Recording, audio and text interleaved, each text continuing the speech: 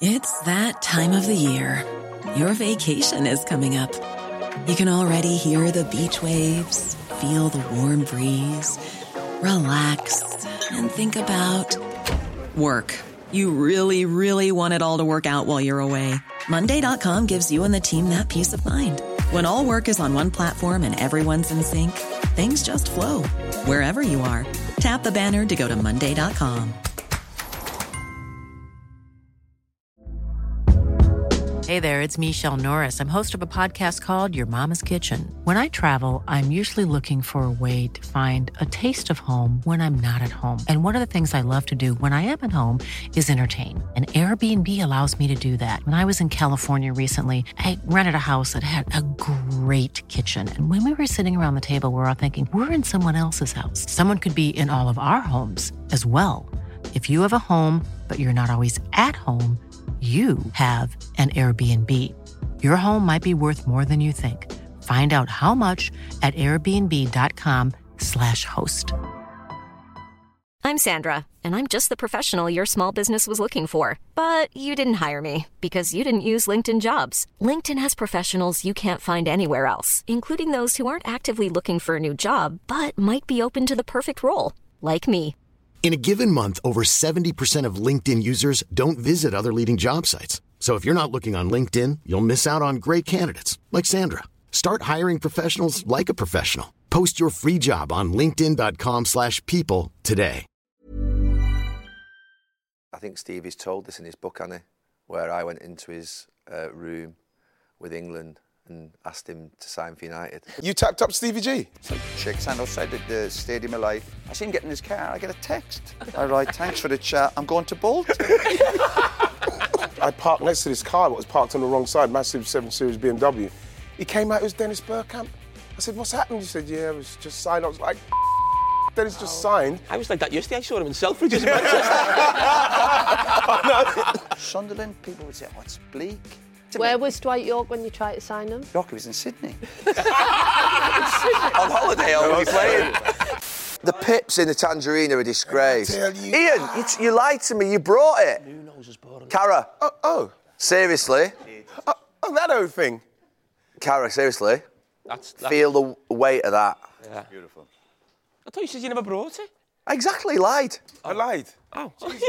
Can't people tell lies anymore? Oh, my How God. beautiful. What's that made out of? I don't know, it says golden boot. Why would I talk about anything else what it's made out of? It's gold. It's beautiful. Jesus, what's wrong with you? Can't believe I never... Why are you being like that with me, Gary? Why are you belittling my boot? I love that boot. Not as much as me. How many goals did you score, right? That season, for that one. I scored 29 in the league and 5 in the cup, so 35 that year. Well done. How many pens? Can't remember. I took the pens towards the end. I took a couple of pens, but they were... Takes it away from me. It doesn't... Give me my boot. Shut your mouth. Give it to me, you. Beautiful. No, let me never feel like Roy, why are you eating dairy milk already? How can you take that away when... It's beautiful. You know what? You know what's good about this one? We've got pips in Satsumas again. Gary Lineker was on. Gary Lineker was on it as well. We're in January now, and we've still got pips in Satsumas. Hat-trick on the last day. Yeah, you done him, didn't you? Yeah, and the thing is, because he was retiring that year. He had to score a hat-trick, or you? I did. Who? Because he was Gary Lineker. Because he was retiring that year. He won everything. I think he won everything. Player of the year. I thought I was really close for that that season. What year was that, right? Sorry. It was 91-92. The season just when the Premier League when it just started. So a few weeks before he's got Player of the Year because everyone thinks he's going to be top goal scorer. Yeah. And we went into the last game, Southampton, and he was 2 in front. I think he's 1 in front, and then he scored. So he's 2 in front. So I needed to score a hat-trick. I didn't even know at the time. Yeah. But you know what I mean? When I came in and knowing that it would have been wrenched from him. Yeah. You know what I mean? It made me happy because I thought I was hard done by that season because I went from Palace to Arsenal, everyone saying, let's see how he gets on. 92? Yeah. So it was a season just before. You never won the Euros, did you? No, won the Golden Boot, didn't even go to the Euros. Yeah, it was good. This was good for me to see instead of that. Ian, that's the coolest outfit I've seen you have on. Seriously? It's really nice, that. I like that. Yeah. Pretty green. I see it. Yeah. Liam Gallagher, my guy. Yeah, that's nice. Does he still own it? Love Liam Gallagher. Does he still own it? He released. I don't know if he released a collaboration with Adidas. He saw what you had on last week, and you went for that, didn't you? Nice guy. I'm always a week behind. I'm always a week behind. I'm wearing pretty green in 2 weeks. Girl, I was just saying, that looks really good. That looks really good on you, girl. No, this is not what you... I like the double zip. He did. He had a little t-shirt, and a little. He wore it on Match of the Day. And then I've wore this before. This is just it's simple. I like it. It's just boss. It's just boss. I mean, yeah. You look good, bro. Yeah, you look good. Did you Christmas sales? Did you do wrong? Did you do wrong? No. You have a stylist, though, don't you? I don't have a stylist, Roy. You don't need a stylist. He's sitting across me. No, there's a guy. Just look at what I'm wearing. He hasn't got a stylist, but there's this guy at Sky. There's a guy at Sky, basically, who... one of the cameramen or something? tries to influence the way in which we... Tell them what you did at the start of the season with them. Oh, I brought home... So I don't throw clothes away, right? So I've got clothes from like 10, 12 years. Who'd have thought it? So what did he do? I brought in all my clothes down from London. Every in my car. Any bit of clothes. Everything I had. Like, all my suits, everything. Right. And hung them all up. And I said, right, what goes with what needs throwing away, what needs... And I literally went through it all with him. All your clothes? So he hasn't got a stylist? I want some advice, Roy. That's a stylist. Why don't you get rid of clothes? Why are you holding? Roy's got a stylist. I saw Tim a couple of weeks ago from... You're an egg, you are. Yeah, but he goes to his little sounds close, He goes to a little shop in Holy Edge and Roy goes in, you know what I mean? Roy doesn't usually smirk like that. Well, to be honest, I've got a stylist, my lady, Jess. Yeah, you have a stylist? Of course I do. Oh, right, wow. Help me with my stuff. And Cara goes to a shop in Liverpool called Sato, Union 22. Little shops. Is it a cheeky shop? Yeah, little cheeky number. Little cheeky number. Did you get a deal? Little bit of discount, yeah. Bit of cash. Hey, man, thanks for get rid of this. No. Fist me, man. You're looking out for me. I can't believe I mean. And that's what you need in these kind of environments. People are watching These your back. double podcasts are throwing me a little bit, aren't they? You know, your food, your routine. Do you mean? I'll tell you what throws me. When you do the double ones, you're not quite sure what to invoice. Is it a 1? Is it a 2? Is it double up? You know what I mean? Paddy was good today, wasn't he? Brilliant. Paddy was great, wasn't he? It was so good. See, I think that voice is just funny. It's like Bolton. Yeah, that voice is just... It's just funny. I watched another Phoenix. I watched one of the Phoenix nights as well. You know, did you remember the one when I told you the one he got stuck on the stair lift. Yeah. Peter Gay. Watching that show, man, I was dying. It's amazing. It's comedy gold. Great old English comedy, that is. You should watch fun. There is no comedies Do anymore. you ever watch the bloopers of that stuff when they're trying to do it, lads? That Paddy McGuinness stuff. Yeah, funny. Phoenix night. How did they get anything done? How did they actually get it done when you're like... It's the same thing I was watching Ricky Gervais when he's doing The Office and he's doing that stuff because he does a lot of improv still. Yeah. How do they get it done when you're laughing so much? My favourite one in Phoenix Nights when the Bolton fans get off the bus and they go, how far away are they? Yeah. Where's Jill? What's she doing? Jill. Hey, it's a woman's prerogative to be late, man. Just chill, bro. Yeah. Sorry. Is there, do I need something? Got you, yeah.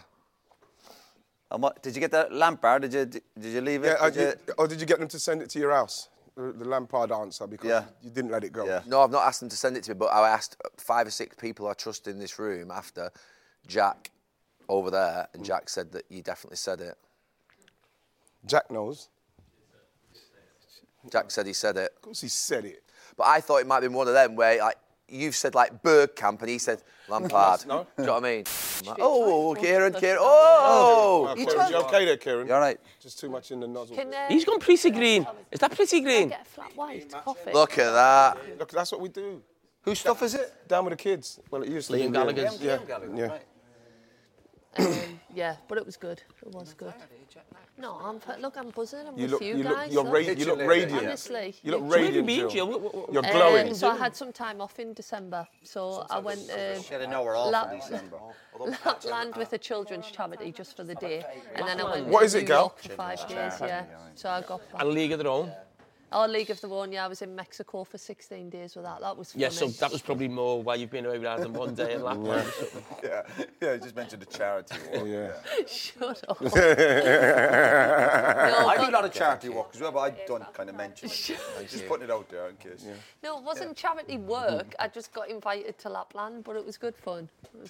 Have you been? No. Can't imagine you in Lapland. You'd be hating every minute. Was it stressful? Yeah. What is Lapland it? is. What's No, not stressful? Lapland What's not is. stressful It's for an you? early start. What's not because It's a long flight. There's some idiot singing Merry Christmas to everybody. You get on this bus. He's called Santa.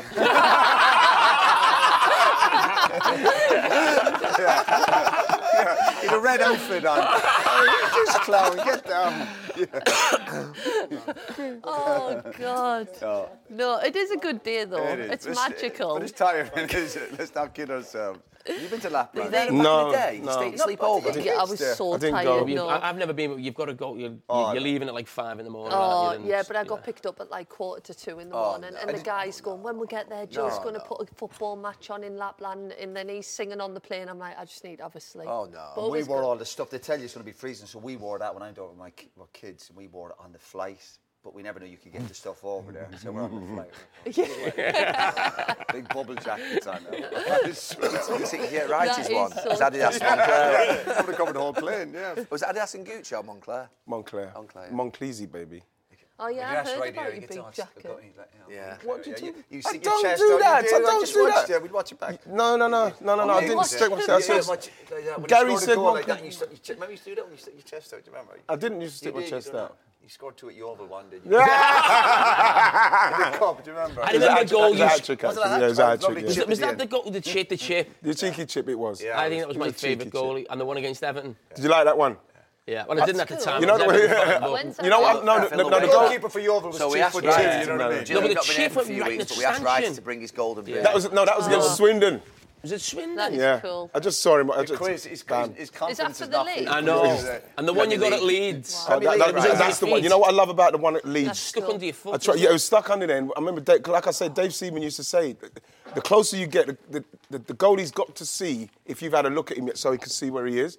So Dave Seaman said, you know where the 18-yard box. You don't need to know where the goal is. You know where the goal is. Yeah. So my head never went up at all. So John Lukic is probably doing that. And then bam, chipped him because I saw the 18-yard box. Yeah. And I said, yes, bro. That's what you get. That's what you get for not doing your job properly against the right stuff. Okay. The right stuff. Yeah, man. Sounds You can't. like a new brand or something.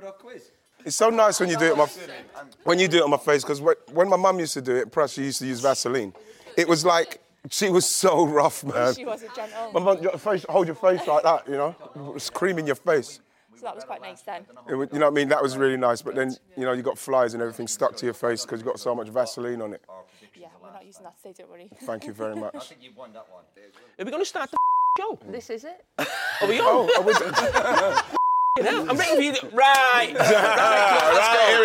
we go. Right, come on, let's go. Right, let's go. Come on, we've wasted enough time there. Oh my God, it's 10 o'clock. How was that wasted? Why was it wasted? What are you talking It was about? nice. It's wasted time. It's not It's wasted like time. warm-up, like pre-act. Jesus Christ, everyone's too busy to chat these days. You're right. Unless it's on, All right, unless it's I'll on send you an camera email for later, Gary. yeah.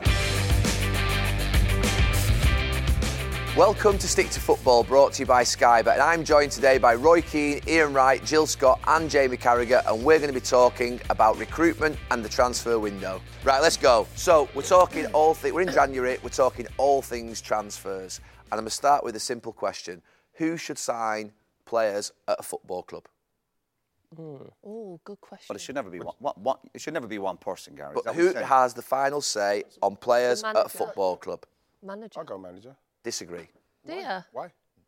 Oh, well, let's debate it. Well, the thing Why is- do you think the manager... justify why you think the manager should be responsible for spending £80 million and £20 million a year in salary for 4 years on a player when they're only potentially going to be there for a year, 2 years. Why should they be the one that signs a player? They should have a big say in it, obviously. Absolutely. Yeah. 'Cause it's their style of play, surely. They want a player that's going to... Is it, or is it the club style of play? It should be the managers. They're working with them week in, week out. They're building a philosophy. I think it should be the manager. So but you're saying then, in respects of the club buying them, so you're buying them for the future, not for that particular manager. So then that manager, whatever his style of play or what he wants to do, If he ain't, what's he going to do? Because he wants players to execute what he wants to do. So if the people are buying players for him and say, right, deal with him. Yeah, but not every decision, lads, is going to be long term. You know, not everybody can go into a club or have a project. Sometimes there is a short. You know, obviously, you get a loan player in. You know, it might be if you're paying big money for a player. Yeah. But I agree. I think there is this idea the manager should call the shots. But I think it's difficult. Put it this way, I've been a manager, and I look back now and I bought players. Listen, I bought some decent ones, but I bought some. I look back and think, what was I thinking? Didn't you have a panel of people? Oh, yeah, you bunks it off people. Of course, you have your staff, and there's obviously chief executive. Yeah, and of course you have these casual conversations. But ultimately, it would come down to the manager, go, yeah, can we go with it? But then I've had it as well, where I've been at a club where an owner has pushed for a player, and I've been reluctant, and the players come in and also not been very good. So that. How do you feel about that player when you didn't want him, but he's in there and he's not doing well? You're not too pleased about it, no, of course. I think a really interesting one on this is Liverpool and Jurgen Klopp, because when Jurgen Klopp came into Liverpool, there was this talk of a transfer committee. You know, FSG come in and said, we don't want this thing, we're just buying players left, right and centre, we want to put a director of football in. And a director of football or a football and CEO, if you like, they're thinking about the long term of the club. Whereas a manager is probably more often than not thinking of the short term, because how often is a manager there? Yeah. Maybe 2 years at the most. But when you get a situation like Jurgen Klopp, where he's now been at the club for 8 years, so he comes in initially, transfer committee, it's really successful. The longer he's there, he almost becomes almost like the sporting director, doesn't he? Because he's never going to be sacked. He's probably going to be there another 2 years. So he is actually in there for power, Jamie. Power? Has he got that power? Yeah, so he's actually got that as time goes on. So Liverpool have actually lost supposedly one of the best there, Michael Edwards, and I don't know how it's run or how they work, but there's no doubt Jurgen Klopp has now got more power in that situation. And I just think when he initially came in, and a really interesting one is Mo Salah, and Jurgen Klopp's quite open about this, he didn't want to sign Mo Salah. He wanted to sign Julian Brandt, who's a player who's still playing for Borussia Dortmund from I think he was at Leverkusen at the time. And Dortmund now. Yeah, and Liverpool had tried to sign Salah when he went to Chelsea. So the people behind the scenes were still there. I was like, Salah then went to Roma, I think, or Fiorentina. Roma. And they were very adamant that, no, we have to sign this player. So you can, and then you look at what Mo Salah's done, but it can easily go the other way. But I do feel that this idea that a manager should just buy every player, I don't think is right. But I don't think a manager should have a player pushed on him, and almost like you always get that thing in the media with fans now that I don't like, and managers sometimes play up to it. It's like, I didn't sign him. It's as if like he turns up with his boots, you know, at 9 o'clock, and he's just like, who's this? Is there any right or wrong way? Is every club different? No, but I just think, I don't think a manager should be able to just go and do what he wants, and I do think what's happened at Man United is a little bit worrying, in that it feels like... That's what I was going to ask you. No, but it feels like he's just bought every player he knows. You said the manager should have the final say and should sign the players. Are we in agreement that Erik ten Hag should sign the players for Manchester United, or that Louis van Gaal should sign the players for Manchester United? Not on his own. No, I think there's got to be people you bounce things off. There has to be. Why do you think it shouldn't be the manager? I'm coming in from an owner's perspective that you employ a head of recruitment who you think is the best guy out there at spotting players and spotting talent that will bring value to your club. You've got a sporting director equally who will obviously be thinking the same way. Their loyalty is to the club, but also a loyalty to make sure we win games. So then that we're aligned. A manager's job is purely to think about the immediate short term and getting results for himself, i.e. Casemiro as an example. Perfect example of a short-term signing that's going to cost in the long term. That signing should never have gone through a good sporting director, a good owner, a good head of recruitment. That should never have gone through that signing, in my opinion. That should be a veto, bang, gone. So for me, you've got a guy... For what reasons you're saying? Because it was so expensive in his wages, you mean? Purely doesn't fit the long term, when he first wages. went to Man United, I know we He's spoke a good player. The fee was huge, and he signed, was it a 5-year deal? Yeah, on 20 million a year. I think sign him, but the fee was crazy, I think. Yeah. And obviously... The wages are crazy. And the length of contract's crazy. He's going to But coming back to it, you've got a head of recruitment, and you've got a sporting director, and you've got a team of scouts who've probably watched between them 1,000 games in a season. And they might have watched the players that you're looking to sign 15, 20 times live between them all. You've got 15, 20 times live between all the scouts and coaches. Might be more. Might be 100 times. You've got a coach and a manager who's literally been concentrating on getting results, coaching his players, assessing the pre-match, post-match, fixed on results and everything that's going on with the media. He's never probably even watched these players live. And you're trusting that guy over another football guy who's got a really good brain to make a decision. And I just feel like, for me, the perfect scenario for me at Salford would have been, I never really got a chance to implement it because you do get dragged from pillar to post as an owner. So I wanted it to be the owner and Karen, the chairman. We had a financial veto. If it didn't fit the budget, it can't come in. That's a fact, right? But the manager has a veto that if he doesn't want a player, that he has a veto as well.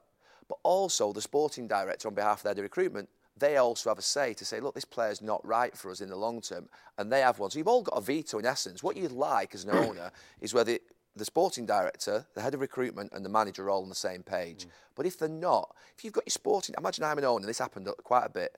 You've got your sporting director and your head of recruitment saying, I'm not sure, we've watched him a lot. But then the head coach says, I used to have him at Grimsby and I want him because I know him. That's the scenario that exists. That's what Ten Hag has put United. And you thought, what? Ten Hag said that he's not coming unless. Yeah, but that's one of his stipulations. That's Anthony, £90 million. He's worked with him. Is there not a better winger for better value? It's the hardest part of football, recruitment, getting lads in, and you've just mentioned different people. But then you can have too many opinions. We could sit here every weekend. We watch games and we watch a game and we see it a bit differently. I think he done well. But who does the owner go with as the last opinion? Well, who does he trust the most? The person though on the ground who's working with the team, because you need to bring someone in who's good for environment and stuff like that as well. Like we've seen so many clubs just sign players based on technical ability and all this. Surely you need people that's good for the club as well. That's why I think the manager will know what they need. They're on the ground every single day. But Jill, sometimes when you bring a player in, I've been there, sometimes you don't know really a player until he walks into your building. I've made loads of phone calls. What's he like? Great lad, good lad. You're like, obviously you go, no, you do. Or sometimes you go, I'm not sure. I remember I was trying to get Cisse, Gerrard Cisse to Liverpool. And everyone said to me, no, I'm not a great lad. But I still took a chance. And again, beggars can't be choosers. You think we need a striker. And he's one of the best lads I've ever come across. And there was other lads I rang and went, really good. And he walked, as soon as he walked in the building, I went, I'm not sure about these fellas. So you really still don't know a player, honestly, until he's walked into the building. Well, you told the story about Chimbonda, or Niall Quinn told the story about Chimbonda, didn't you? What happened there? No, well, Chimbonda, I brought him in again. People said, don't touch him. And I didn't listen. I thought, well, we need him. He's got quality. He's played in the Premier League. And he came in, and he was hard work. And I'm being really polite. He was hard work, and he was, not a great lad around the place. He could play. And but I didn't listen to people. I thought we needed him. But I remember I left Sunderland. I got a phone call from Spurs, somebody at Spurs, one of the coaching staff. Oh, we're thinking of bringing Chimbonda. And he'd already been at Spurs. I went, I wouldn't be sure. The next day they bought him. Literally the next day, I think Harry Redknapp was the manager, and they brought him in. I was like, so why ring people and get feedback? It's just, again, sometimes sometimes you have to take a gamble on a player.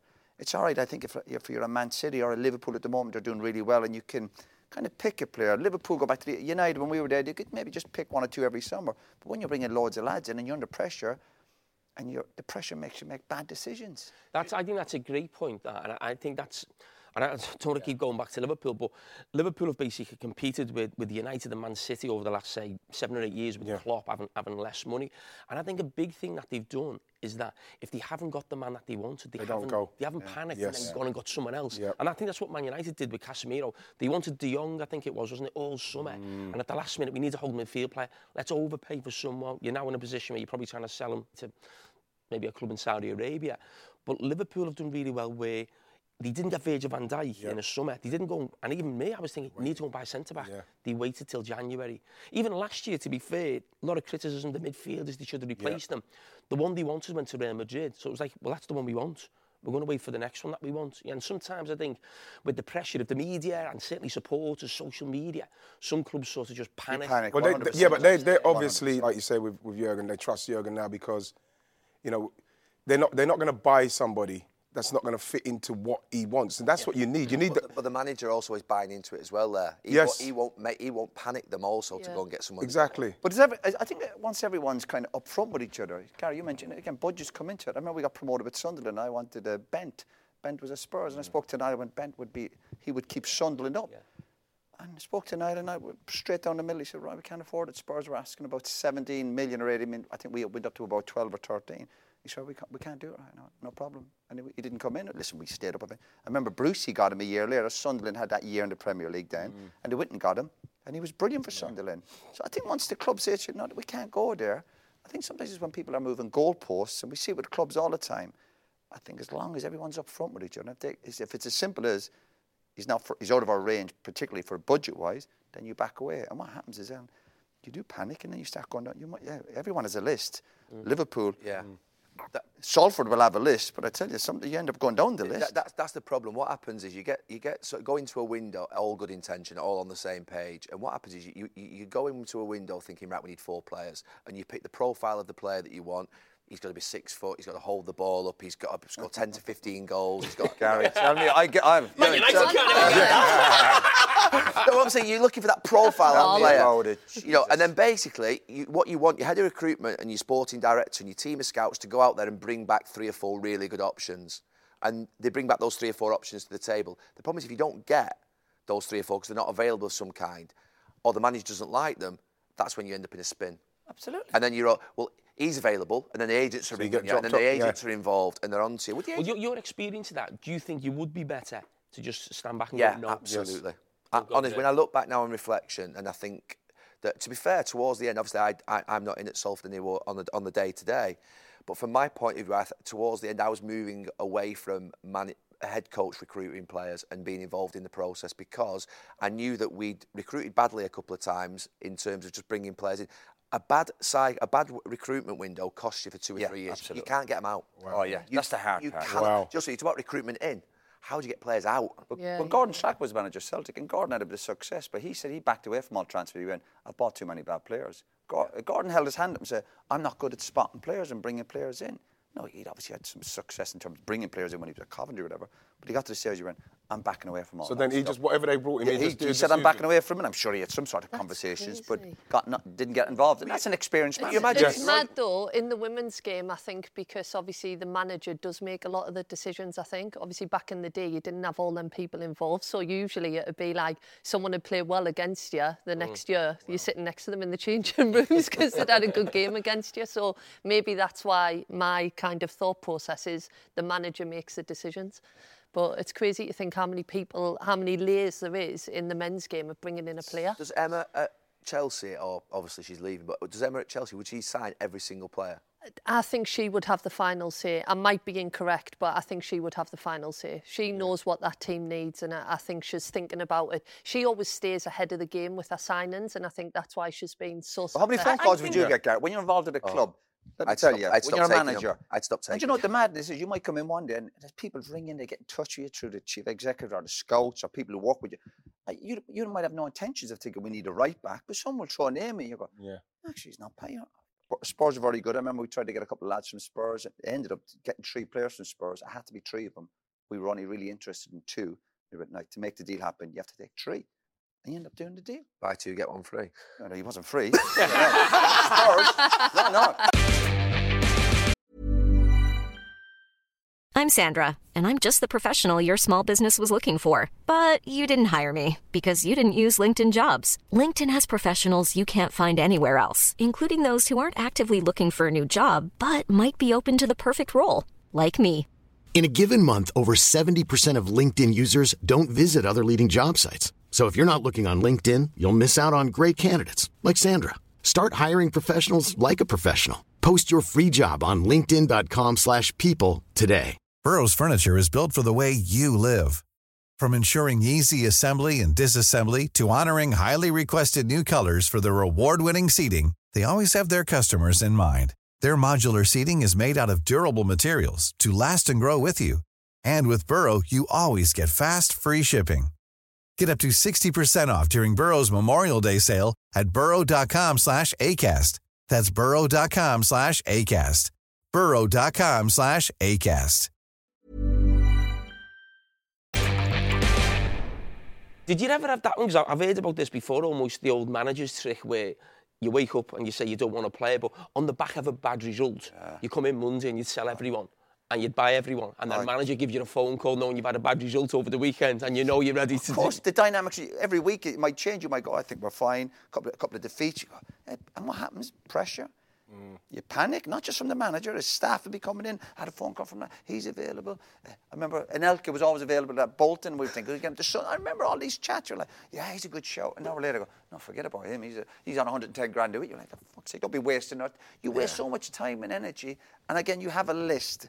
Again, I remember sitting down with Niall when we got promoted. The list of players we had after getting promoted, we were like, oh, he'd be good for us. Get him in. And they were realistic. I'm not talking about lads from Madrid and we just, as the summer went on, it was like, no. Yeah, the list, exactly. That's what happens. Like. You got 4 lined up on your iPad in one position. You become desperate. You do become desperate. And when you get desperate, you don't get any of them.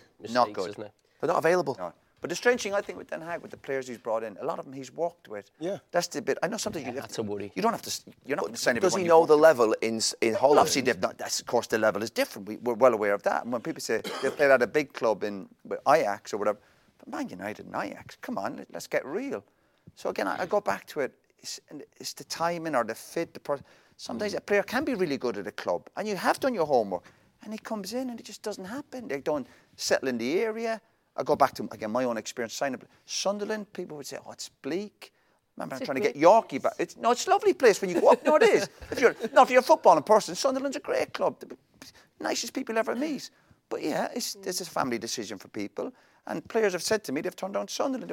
My wife doesn't want to live up. They've said it to me. Where was Dwight York when you tried to sign him? Yorkie was in Sydney.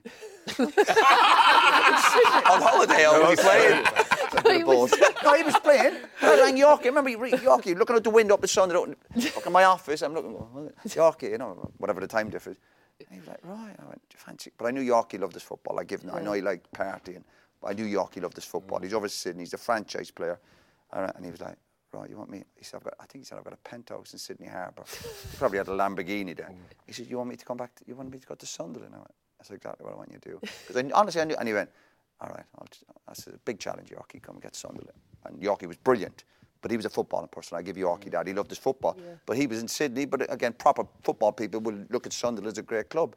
But other players definitely, they've told me, he says, my family don't want to move to Sunderland. They go, oh, okay, that's fair enough. That's part of the package. But you I just thinking about, you signed a few players that you did know and you had at United, didn't you? Signed Yorkie. Yorkie came in. When I first Johnny Evans. Johnny obviously came in first, but I signed lads from Celtic, Andy Stan Cole. Barger, and Rod Wallace. Yorkie, Coley came up a bit later. Lear Miller, God rest his soul. Danny Simpson go up? Simo came up for a while, yeah. He came up, yeah. So, but I felt comfortable knowing them lads and they were available. Dave Connolly I brought from Wigan, yeah. And then when I did go to the lads I hadn't worked with before, that backfired. Talk to us about Arsenal. You're nearest to Arsenal now in terms of what Edu's doing, but go back to sort of Arsene Wenger and what would happen back then, because he transformed when he first came in. Yeah. I mean, the recruitment, Arsenal were pretty average for a period of time before he came. All of a sudden, Petit, Overmars, Vieira, Anelka, all of a sudden just transformed into oh my God, what's this? It was all Wenger. It was everybody he knew from that Clairefontaine and everything like that. So it's really strange simply because when Wenger was coming, he'd already sent Patrick Vieira. He came with Remy Gard. And, when we started to see Patrick training, we realised, wow, what's going on? This guy is amazing. So we didn't Remy wasn't we wouldn't feel so much about Remy Gard, and Gilles Grimandi came in. But Wenger was in charge of all of that, him and David Dean. Down the side. Same with Platty came in as well, David Dean. But when you look at all the signings, there wasn't nobody apart from David Dean and Wenger involved. Yeah, but you just mentioned 3 players there, sorry, right? But one came in, you were like, I like to look at him. But there was other lads came in. I think you have to be careful that you look at every signing. Yeah, but I think that he probably... Ferguson. But they obviously got a lot wrong as well, didn't they? Because you look at Remy Gard, he's injured quite a few times, and Gilles Grimandi was a kind of like a squad player came in. But they came in probably to help Patrick through. When I look back at that, I always think, in this day and age, everybody, a scouting department or a manager, they almost feel like they know everything that's going on around the world. Yeah. Wenger just felt ahead of his because times. He had a march on everybody in respects of all the French side of it.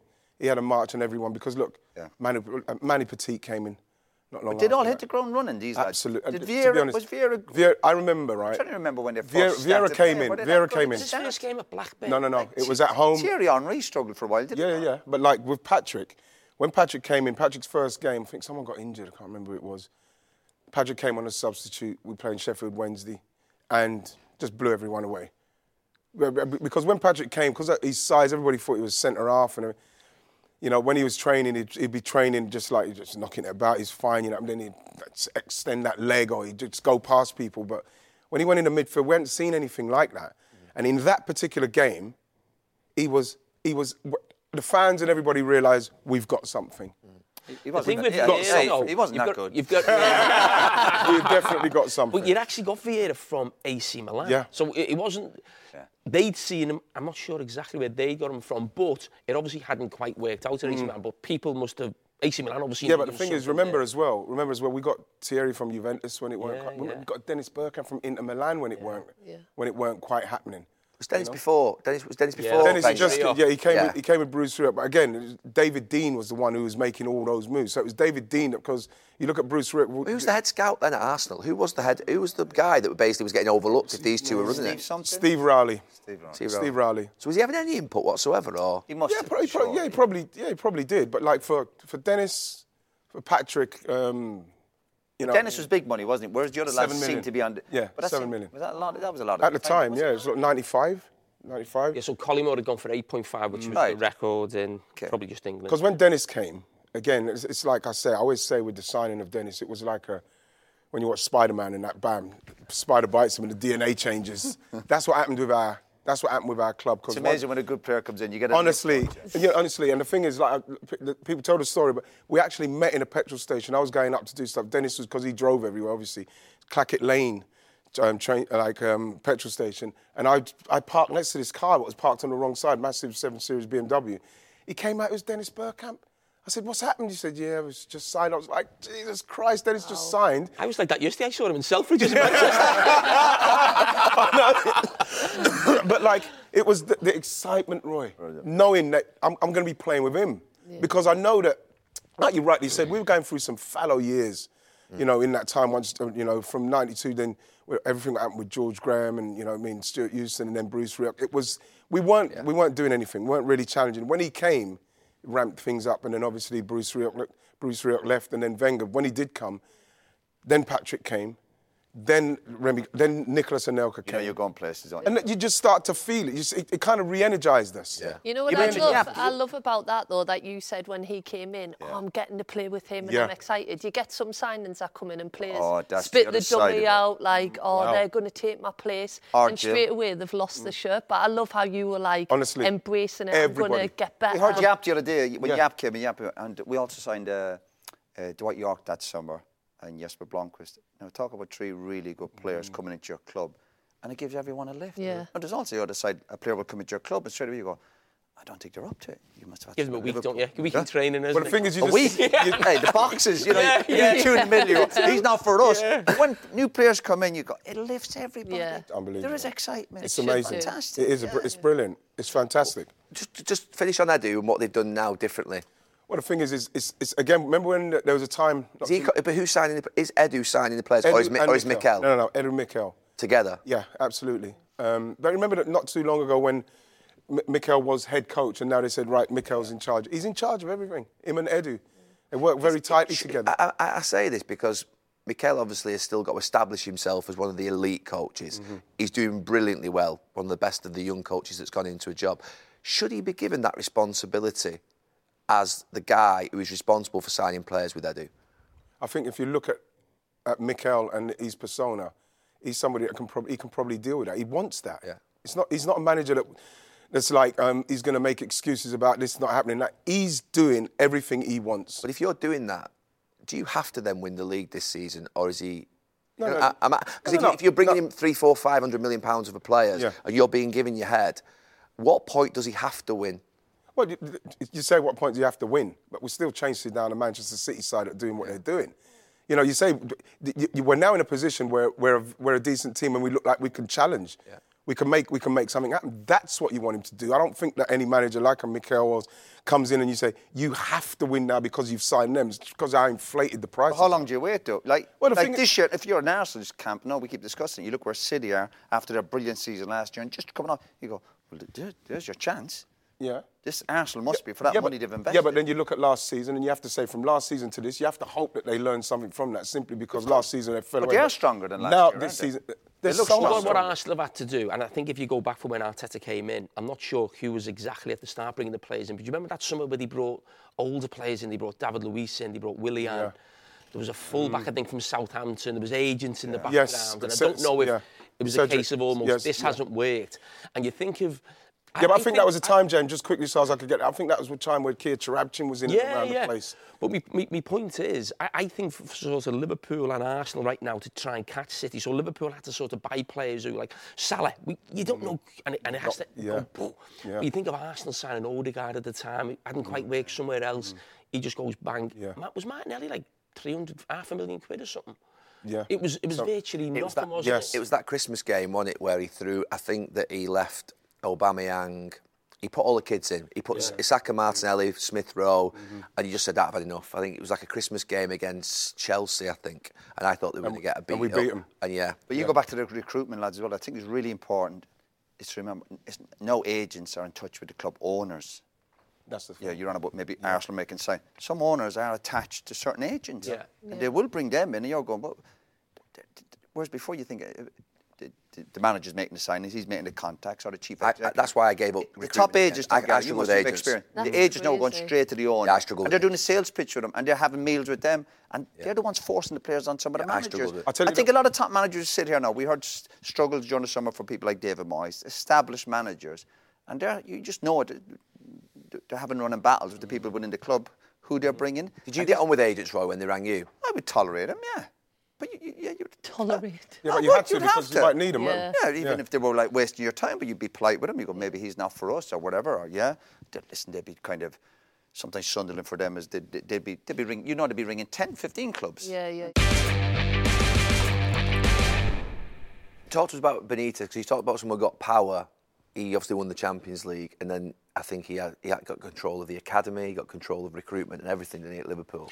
Yeah, so that was when you talk about a manager getting the power. So he comes in initially, but that's probably before there was days of what we see now and real big teams of recruitment. That was basically coming in, and what you're talking about with Wenger and David Dean, that's him and Rick Parry basically doing deals. The thing with Rafa was, if he never got exactly what he wanted, he wouldn't be shy in letting people know or feeding that out to the press. Yeah. So every year we were there under Benitez, we had great success. We were probably one of the best, probably 4 to 6 teams in Europe. Every year we get to the Champions League final or semi-final. We're a really strong team, but it always felt like there was a disconnect in the club. It never felt like it always felt like there was a fight. Right. And that's what Rafa sort of enjoys that. I think that sort of constant conflict. With the people upstairs? Yeah, really. But, I mean, listen, there was definitely times where you think, could he be backed a little bit more?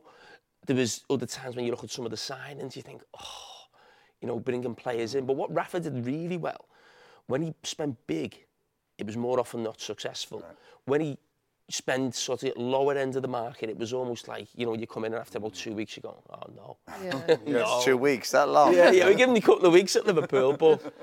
So that's when you look at our time at United, there were some stellar signings, obviously the ones like, Rooney or Ferdinand, but then you look at sort of some signings, I know it was a different time, but like Schmeichel and Irwin, Ole Gunnar Solskjaer, Ji-Sung Park, who were brought in for really low money. They were unbelievable players when you think about it, you know what I mean? That's good scouting.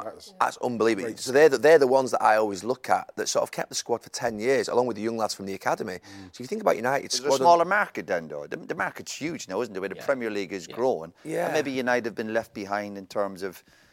Listen, you see what Man City are doing at the moment, obviously. So maybe... Are more players more attracted to Man United back then? Yeah. Yes. Did Alex Ferguson have the final say? Did he sign you two? Yes. Did he? Yeah.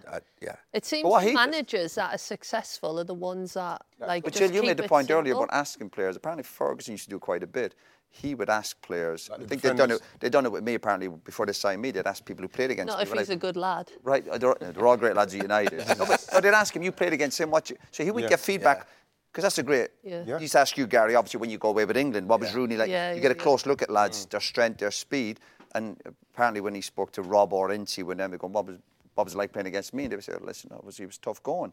So he would be taking all that on board, definitely. Do you think the problem with Manchester United right now is because you go back to Ferguson, and the problem, he probably did have the final say. I think he had a couple of scouts, didn't he? One of them was his brother, but it felt like a really small stable of people, and it was his.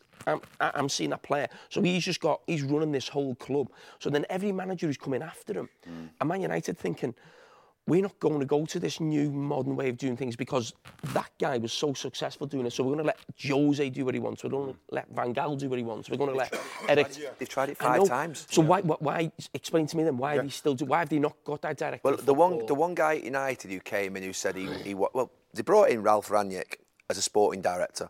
They did. They brought him as a sporting director. He was just managing the team for a few months, and he was going to get a sporting director's job at the end of the season. And he said that it needed open heart surgery, and he wanted to get rid of like 10 or 12 of them out of the club, didn't he, and just rip it all up.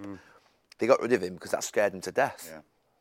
I think, you know what I mean? If you look at what he said, it was probably, to be fair, the most... David Moyes, when David Moyes went in, David Moyes said the amount of players he was after, that they never got done. The deals, they can't get deals over the line. They can't get them done. I think David Moyes was almost beaten before he started, because remember the big transfers first summer, they couldn't get deals on the last minute. I think they got Fellaini from Everton, and almost from that was like, is that it? They got Mata and Fellaini. I think they were talking about trying to get Cesc Fabregas as well. Bale, Fabregas, and someone else with the targets. I mean, you're absolutely. But just going back to Sir Alex and to Jurgen Klopp, I thought I heard him say this a few years ago. They used to meet with the player before they sign them and sit down with them and have a couple of hours, and maybe even with a member of the family to understand. You could Klopp does that. Because let's be clear, you can spot an arsehole in an hour if you speak to him, can't you? Yeah. You can. 2 minutes. 2 minutes. But that's the emotional you can spot someone, can't you? Some players, maybe that's at a Man United, Liverpool, but the more you go down, a lot of players and agents won't give you the time of day unless the deal's... But should you ever... I look back at it, should you ever sign a player unless you've sat in the house with them for an hour and a half and just understood what their home environment's like, what the family's like? Yeah, that's probably a proper way. Are they good people? You know what I mean? People don't give you that chance sometimes. They'll have options. They go, no, I'm not going to... Yeah. But what drives... It's like an interview. Players go, listen, you're going to sign me or not. You're right. The arrogance sometimes, you're right, that's when the club doesn't have control. But if you're actually asked for Alex Ferguson and you're Jurgen Klopp, you've got control. Different animal, of course. But actually... I signed for United. I met, obviously... the amount of money... I meet him, and I met him I came off to Manchester, I met Ferguson, I had to get my snooker with him, and kid up, picked me up, and they're obviously sussing you out, of course. Yeah. Nowadays, you're probably sitting at one of the 10 houses, so do you get that feel anyway of the family life? 10? Is that how many you got? Jill, does this put you off becoming a manager, Jill? In terms of, obviously, you want to go into, obviously, coaching and management. It's just like a whole new world. I couldn't be bothered with, like, agents and stuff like that. That's what puts us off being a manager. I'd love to just be an assistant coach, just get out there on the grass, coach, but managers and all these board things, it seems like there's just too much stuff going on. Like, too many cooks spoil a broth. Kooks, Mackham. But it's like, that's how I feel, whereas I think football should just be simple. There's a manager, they've got the team, they know what it needs. OK, I know you have to have certain conversations, but agents and stuff, I just couldn't be bothered with them. It's too big now. It's too big. It can't be that small now. Remember that story when I was at Sunderland? I've told you, it was at Matty Taylor. I tried to get him up to Sunderland, and he had options with, I think, Baltimore for him, and it ended up he didn't want to move up. But I spoke to him up in the boardroom at Sunderland late at night. We didn't take him to the training or take him to the stadium. And I'm not knocking the lad, absolutely not. I thought we're doing a sales pitch to Sunderland, we're going places. He told me, when I've got this or Bolton. I was like, I think Sunderland's a better club than Bolton. That's my opinion, whatever. Bolton can argue all day. And I thought the chat went really well. Went outside, his car was over there, shook his hand, brilliant. Good lad. Well, did, I said, did he say he's going to take it, or did he say anything then? Let me finish. Sorry.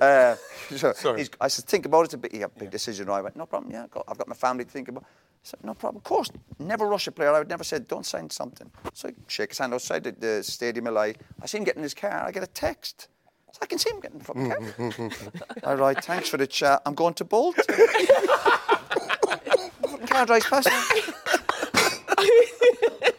No, literally 30 seconds earlier. It's a big decision. He worked you out an hour. Did the car drive past? Did the car drive past? My phone at it, my BlackBerry. No, but... And he said afterwards, I think he said it to me, his wife wanted to live in Manchester, which is fine, but you could have told me that 2 hours ago. He could have told you then. He just got to the car. It's crazy how you say about showing them the stadium and everything. So I went to a few clubs and we got shown the men's first team gym and how big it is and everything. And I signed, and on the Monday morning I turned up, we're in a porta cabin with like one set of dumbbells in the corner. And I was like, great. Sold you the dream. Managers sell you a dream, I'm telling you. Jill, you were I've sounded true. a couple of weeks ago. You were at the Sports Personality of the Year Awards, and Mary Earps won Sports Personality. It was an incredible achievement. What's happening? So, how's it working in the women's game? She's at Manchester United. She's Manchester United in the moment. There's massive speculation about her leaving, being bought. How would that transfer come about in the women's game? I think probably just on performance-based, and then the Arsenal manager will probably kind of put in a bit of interest. But there'll be a lot of asking the girls what she's like at England and stuff like that. But I think with players like Mary, a lot of it's out there anyway, her personality and stuff like that. But if you had to ask us, I do think she might go to Arsenal. I think she's kind of... What? They'll have lost two major players to Arsenal then in the last couple of years, won't they? Yeah, how can that be? I'm thinking of a Man United fan here. How's that happening? Obviously, they're not doing very well at the men's side of recruitment, but they're not able to keep the players in the women's team. I think it's the contract side of it. If you've got a team that can offer more Manchester United money, losing out money. I think so. But you know what? It happened with us at Manchester City when we first went in. We reformed the team in 2014, and we had this 3-year plan of like trying to win the treble, and we did it. We won the treble, and I remember thinking after them 3 years, we need to keep pushing, because when you're successful, that's when teams come after you. And I think we took our foot off the gas a little bit. We had the best manager, but we weren't signing the players because I don't think we had the budget to offer players contracts. And money is a big side of it. If somebody's, I don't know, getting half the money at one club and they get offered double at another, they probably are going to go. So the money side is a big thing. I've just remembered when Sir Alex asked me, I think Stevie's told this in his book, hasn't he? Where I went into his room with England and asked him to sign for United. Who's Stevie G? I felt as though it was a little bit of a helpless sort of like, it was a... Did he seriously think, I mean, was he, when he asked you, I mean... Honestly, no, do I lie? I'm just worried, was I still at United? He just said, Roy's flagging a little bit. What do you mean, 2004?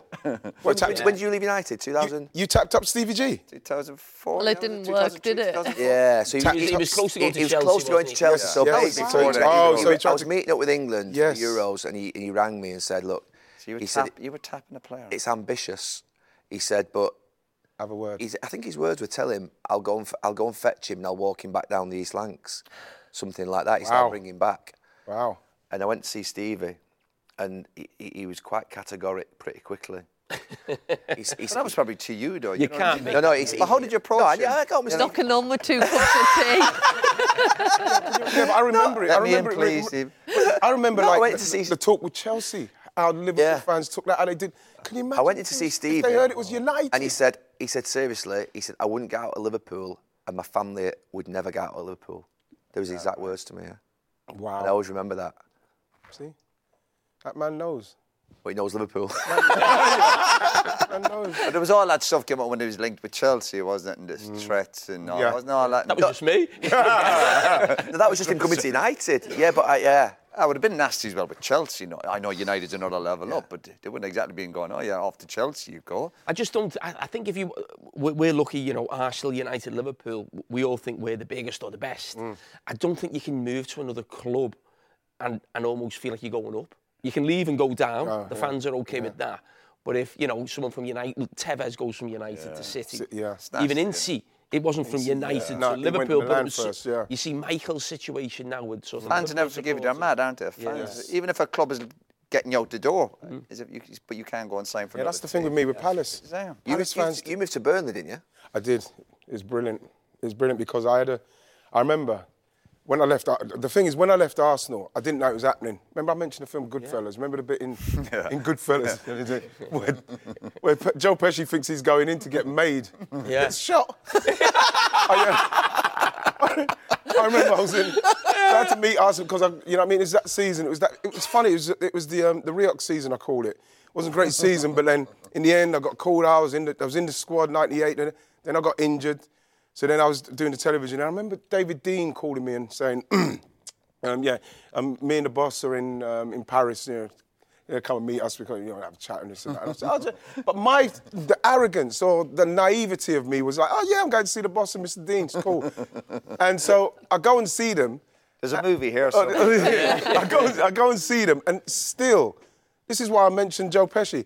I walk in the room, and as soon as I sit in the room and I see the boss's face, and then I see David Dean, he's almost welling up in that. And I thought, oh, they're going to whack me. I've come in, they're going to whack me. I'm out the door. I didn't expect to leave because I was always going to retire in 2000.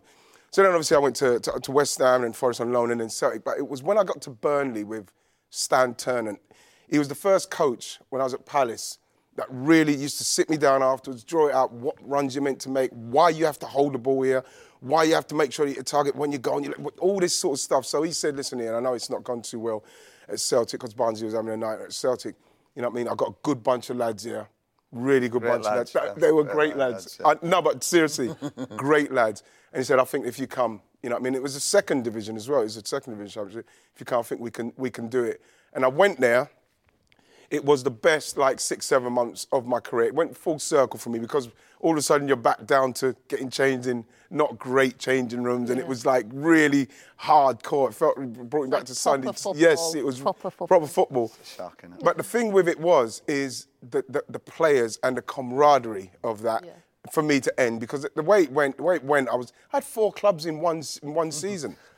Just getting ready to leave, and so by the time I finished. We got promotion at Burnley. This is why I got such a nice vibe with Burnley. It kind of gave me something at the end because, the way I got hit at Arsenal, in Paris. And even when I left, Paris is nice. Yeah. At least it happened in Paris. But even when I left Palace, I didn't instigate any move. It just happened really quickly over a kind of a weekend and stuff. You mentioned getting shock riding, Jimmy. Even when I left, remember I went to Celtic. Celtic, listen, iconic, amazing club.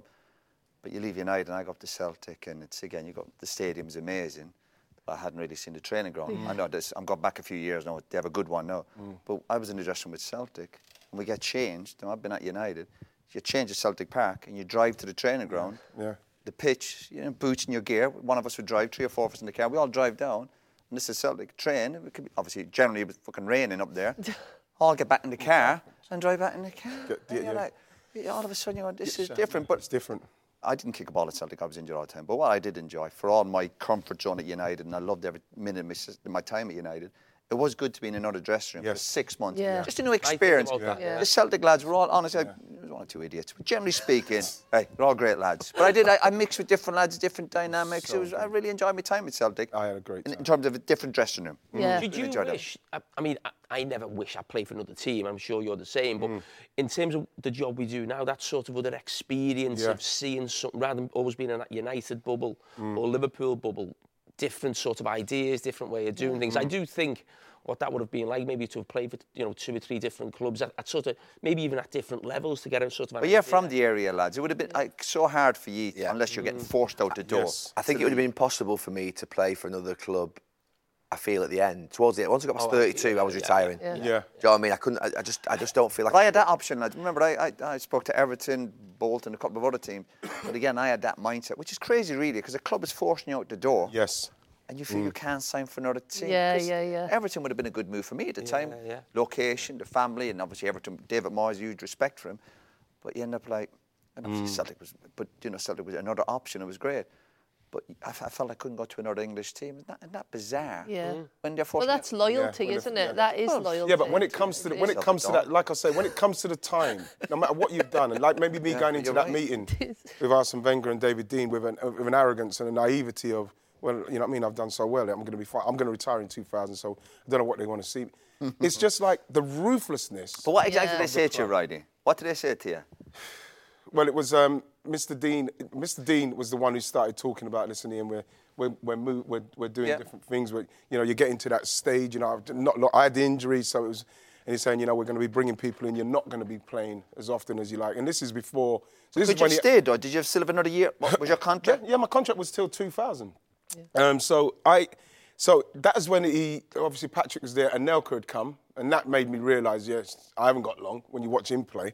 But then the plan was, remember, Thierry was coming, Kanu was he had all these things going around, so I didn't even realise, even after winning the double, that you know, I'm like, finished. Yeah, I'm finished there. And it's horrible because, like I said, I walked into the room and then you walk out of that room, my whole world has changed because I'm no longer at Arsenal where I feel like I was in the bosom of something. Lads, I make the point, and I keep going on about Yap was here a few weeks ago. I generally have no problem when a club says to a player, it's the game we're in. Like you're getting called to Paris and they're trying to have a chat. And to me, at least that's kind of respectful. Yeah. I was already in France. Right, but they sat down and had a bit of a chat. From London. I look at here Yap, I heard Incy, I go back to my own stuff. I'm getting called into a meeting with Ferguson and Gill. And before I sit down there, give me that piece of paper there. Give us that, I know they're your questions. Before I sit down, they go, here we go, we've already prepared a statement. Would you like to read this? Nah, that's so bad. Wow. So this is my issue. Not a player has to leave a club, but at least Arsenal is saying to you, listen, and I'm reading the statement. We'd like to thank Roy for his 11 and a half years. And I'm reading it. And listen, Jesus. You know, we've already prepared a statement. That's cold, isn't it? Yeah, but I tell you when I realised, James.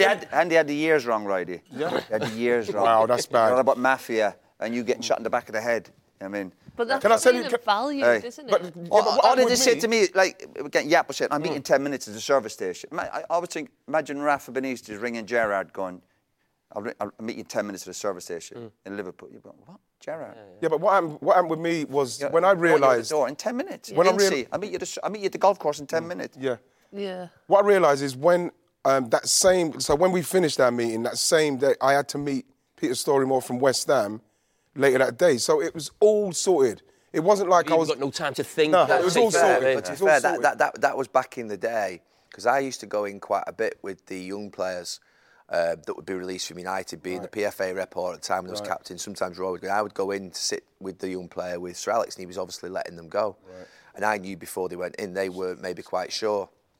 But what he always used to have is a traditional principle. He used to always have a club for them ready to speak to. Oh, okay. So you'd go into the room and he'd say, look, you know, unfortunately, you've got these players in front of you. I'm not going to give you the opportunities, but you're going to have a great professional career in the game. And, you know, I want you to have a great professional career in the game. I've got a couple of people I'd like you to speak to because I think they'd be good moves for you. And I'd then go out. That's how he would do it with young players. Yeah. But then you're saying that was a traditional principle. They'd find the club for you. My last game at City, so I was trying to get out on loan. Obviously, I've been there 7-8 years. My last game, I got a phone call saying the goalkeeper coach isn't available for the Arsenal game, so can you take the defenders warm-up?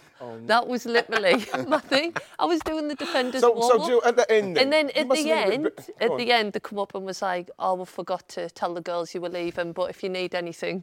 let us know, and that was my last day at the club. So yeah, I'm still sad about it now. You can't hold on to that stuff. No, let that go. It's you. Come on. But the thing is, what people underestimate with what you've done there is that you've had to play in the Euros as well. And I remember the game you played against Spain. It was amazing. But all the upheaval, because then you have to go and find a club to play, because Serena said to you, listen, you need to go and play or else you're not going to play. And you finished at the end of that season. You finished it, the Euros. Yeah. So was you feeling desperate? What, to go out on loan? Was you playing enough games to find a loan? Did they find a loan for you? No, I had to find a loan. And I remember I could have got out on the Friday to get a full 90 on the Sunday, which I didn't really agree with because I always think you should train and stuff like that. But the team were like, come in and you'll play on the Sunday. And they still kept hold of us and said, you're not going to play a minute against Arsenal. But they just kept us for the sake of keeping us. But that's what I mean. Like, I think you realise when you speak about Man United, Arsenal, in football, you are just another cog in a system. And I think although you have this massive loyalty to the club, you've given it your all and everything, at the end of the day, when it's your time, it's like... Yeah, but they can still let they should do. They should do. That's why I always think if I went into management and coaching, I would make every player feel valued. You're talking about... the club's sort of letting you go. We never had that. We stayed. You need clubs to need, wouldn't you? I know.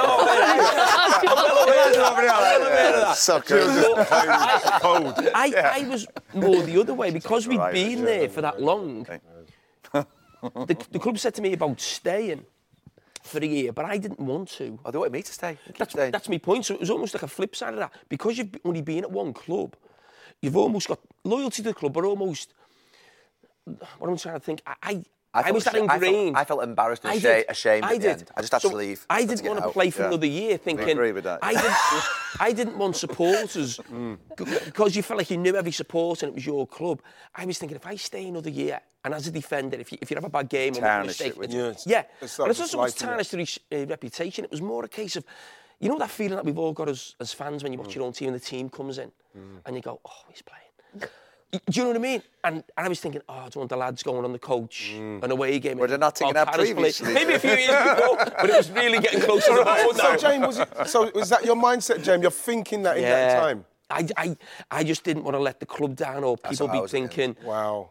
So I could have stayed for a year, but it was like, no, I've got to go now, where I'm just about okay. Yeah. I think it's probably like being a defender as well. If you're a midfield player, you can come on sub, you can get brought off. Yeah. As a centre-back, you're not getting brought off or taken off. You know, I just thought, no, I've got to get It's out. horrible. Let's finish with one question. Go on. And it's the question that I actually asked at the beginning. Because you never answered it. And I'm here an hour late. We Paris for an hour. Who should have the final say on a player coming into a football club? But it's a silly question, and it doesn't have to... Who has the veto? Life's not like that. Who has the veto? It's not one or the other, is it? Yeah. Right, OK. Who has the veto at a football club on a transfer? That does exist. Who has the veto? Well, I'm going to say the sporting director. Well, who's going to get the blame when it goes wrong?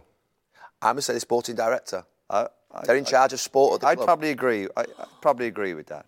You've agreed on something? No, sorry. I think for a manager managing the team and how you want, the manager should have... Pep, who do you think at Man City has the final? Do you think Pep definitely trusts the people above him? I think Pep and Klopp are the exceptions. Right, OK. Where you've got complete success, you've got stability, you've got great managers, you've got a system that works. I'm talking about the clubs that, to be fair, are in the churn. Who brought Phillips to Man City? The other 75... Who decided to bring Phillips to Man City? So we're talking about Man City getting everything right. Yeah, but then we saw Pep the other day apologising. Oh, yeah, I know, but I'm just saying, did he want him in for he's not really played him, obviously. Well, who's the responsible guy for the signs? I always say this, who is the guy that brought that guy in? I think that's the sporting director who's got to take that responsibility. Right. Carl Walker knocked on Philip's door on England camp. Yeah. I'm saying manager. I'm sticking to manager. Yeah. Sticking to it? Yeah. After everything you've heard? I'm sticking to it. I don't know. You own a football club now, and you're the owner. It's your money. No manager should ever have a player he doesn't want. It's your 50 million wages. It's your £100 million fee. Who are you trusting that to? I think there should be parameters around. Who are you trusting that with? Age, price. I get all that. But it can't be, I like him and I don't like him. Jamie, do you know the reason? I tell you now, this is the difficulty, because that's how I... Did you just call me then? Jamie. Right, Jamie. What happened before? Jamie. Right, you sat there as an owner. Serious. You've got a budget. You're going to spend... Imagine if you're the owner of a business, right? You don't ordinarily allow other people to control the major thing that you're buying. You always have a major sort of like control on that. As an owner, you want someone to manage your money, or else they're going to waste a lot of money in football. Who is that person that the owner trusts at a football club? Is it the manager? Is it the head of recruitment? Is it What's your decision when you brought lads Is it into the sporting Salford? director, or is it themselves? Who brought the managers in at Salford? The manager was me, Karen and Chris. So if you're on about getting players right or wrong, do you think you brought managers in and go, what was I thinking? When I look at the managers that we brought in, I think that, while some of them may not have been successful, Richie obviously we sacked, but he went on to win a league. Graham. Yeah, it doesn't matter if they win a league somewhere else. That's not good to you, is it? Yeah, no, but my point is, it's not. Sometimes a manager doesn't work at a club. That's right, and sometimes a player doesn't work at a club. Yeah, despite all your homework. You knew Richie well, and you walked with Richie. But who is the responsible individual for signings at a football club? It's a really simple question, this. It's really simple. It's not a simple question. It is. I don't think it is. How can you say that's a simple question? I'm still... No, you're the owner. You're the owner of a football club. Everyone's got to be aligned. It's not... That never happens. That very rarely happens where five of you are all on a page. The owner, the finance director, the sporting director, the head of recruitment and the manager. All five... Hang on, you said before, the owner had a veto, the manager had a veto and the CEO had a veto. No. So if one of them said no, you didn't sign the player. Exactly. Yeah. Well, CEO and finance director would always be on money, so it'd be budget. So that's quite clear. So if one says no... Right, but that's money. So if the manager says no, do you still sign him? No, I'm not saying you do. How can you say it's one or the other? You're confusing me, No, I'm not saying you do. Because if the manager... But if you want to bring a player in, that player walks through the doors of your club, right? Who is responsible person? Who is the responsible individual? I'm saying that the sporting director, if that player they don't think right for that club, they should have the say and stop it. And what if he brings in lots of players and it's not working out? Do they get sacked? Oh, absolutely. They're accountable. Right. You need accountable Do they get person. sacked? I get it. But do they get sacked every 6 months like a manager? You need to give them a period of time, obviously. I just think, as a club, from top to bottom, you have to have a profile. So it might be, OK, we don't buy players above the age of 26. They've got to have, this much experience. You may have played maybe 150, 200 games. So there's criteria. I get all that. Now, if 3 or 4 players meet that criteria for the club, the manager then should pick which one he wants. That's fine, Yes. Cara. My point is, you said a story before about Jurgen Klopp and Mo Salah. Jurgen Klopp did not want to sign Mo Salah, but the club, sporting director, head of recruitment, wanted to sign him. He said, we must bring him in. Jurgen Klopp has said, OK, I trust you. Yeah. OK. Yeah, so he trusts them. It's not saying... So the club haven't said to him, you're having him. He's still got to go... If the sporting director and the head of recruitment say, we shouldn't sign this player, this is not the right profile, but Jurgen Klopp wanted to bring them in, would that player come through the door still? No, my point is, that's my point. So there's got to be a It's a really simple question, this. No, it doesn't feel simple, bro. It's really simple. Who is the responsible person for... Where's my chocolate? Who's the responsible person for a player coming through the door and signing that £100 million contract and a £70 million fee at a football club? Who is that person? It's not simple because there's a lot of things that... I know there's conversations. I know there's conversations and opinions. Who is the person that goes to the owner and says, go for it? Have you noticed that the only female... Everyone's got to be together. The only female answered the question. If you'd asked me a few years ago, I was the manager, but I'm going towards that direction. I think we're finding here the difficulties now by not being able to answer this question ourselves even clearly. The owners and the sporting directors and managers have at a football club to try and work out that. What if you don't have a director of football? I think it's very simple. You have a criteria, your finances, and then the sporting director brings 2 or 3 options. So as a club, of the player, top to bottom, when we're signing players, we want to buy young players, obviously for longevity. We've got a certain budget. Right, they're the 2 or 3 options. And then the manager should. And then the manager goes, well, OK, I'll have him. I prefer that one. Yeah, that's what I'm going with. That. So manager. Manager. There's no way a manager should ever be given a player or have to have a player he doesn't want because eventually... So Mo Salah? No, because he trusts that situation. No, Mo Salah. You just said a manager doesn't want to play, doesn't want, but Jurgen Klopp didn't want Mo Salah. No, but he obviously doesn't think he's a bad player. What I'm saying is he probably knows a player better, but the criteria of the club have been following him for 5 or 6 years, and he's had trust there because of a relationship. So sporting director, manager. Both. Oh, that's split. Nice one, James. That's it is. Now go through that again, Gal. Go through that again. Right, that's the end of our transfer window special. Jeez, that was... I feel like everyone got a lot off the chest there.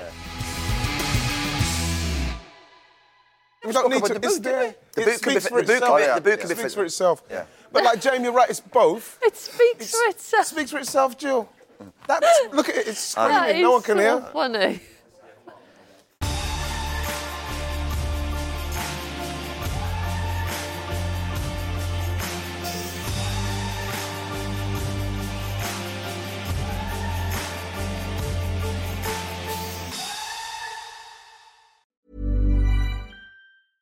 Small details are big surfaces. Tight corners are odd shapes.